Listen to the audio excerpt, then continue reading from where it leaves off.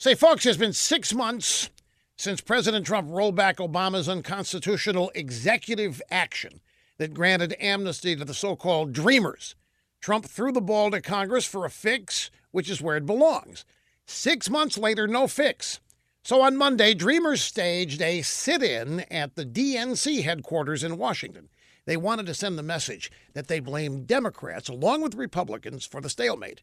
Some immigrants' rights activists who are U.S. citizens threatened to cancel their membership in the Democrat Party to make sure the Democrats get the point. Now, the chairman of DNC, Tom Perez, who's a lunatic, immediately went to the old playbook. He blamed Trump for cruelty and recklessness, for getting rid of Obama's executive action.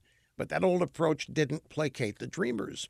One protester blamed the Democrats for making a calculation to kick the can down the road, leaving them in uncertainty. She said that they're scared that they might be torn away from their homes and communities. Now, of course, nobody in the political establishment's willing to tell these young illegals where the blame really belongs. For years, Democrats have used these people as political pawns, so they deserve to have these kids protesting outside their door. And here's the thing. It was their parents who knowingly brought them into this country illegally and created this nightmare for the Dreamers. Let's not forget who started all of this.